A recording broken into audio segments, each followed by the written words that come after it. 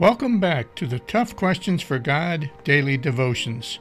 Let's check in and see what God's Word has to say to us today.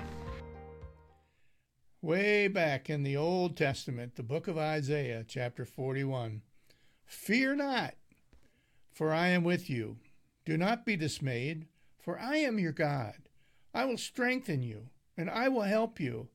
I will uphold you with my righteous hand. You know what that's saying? It's saying that when you are following the will of God in your life, you have nothing to worry about.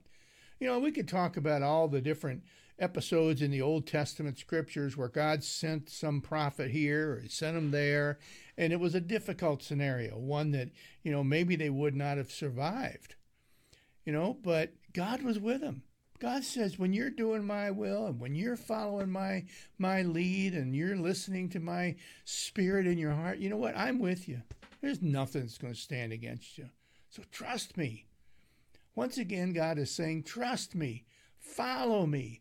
And you know what? You won't be sorry. Thanks, friends. God bless. I hope. Thanks for joining me today. Tough Questions for God is all about growing in a relative faith without the buildings, pews, or drama that we're used to. Check out the resources at toughquestionsforgod.org and invite a friend. Thanks, and God bless.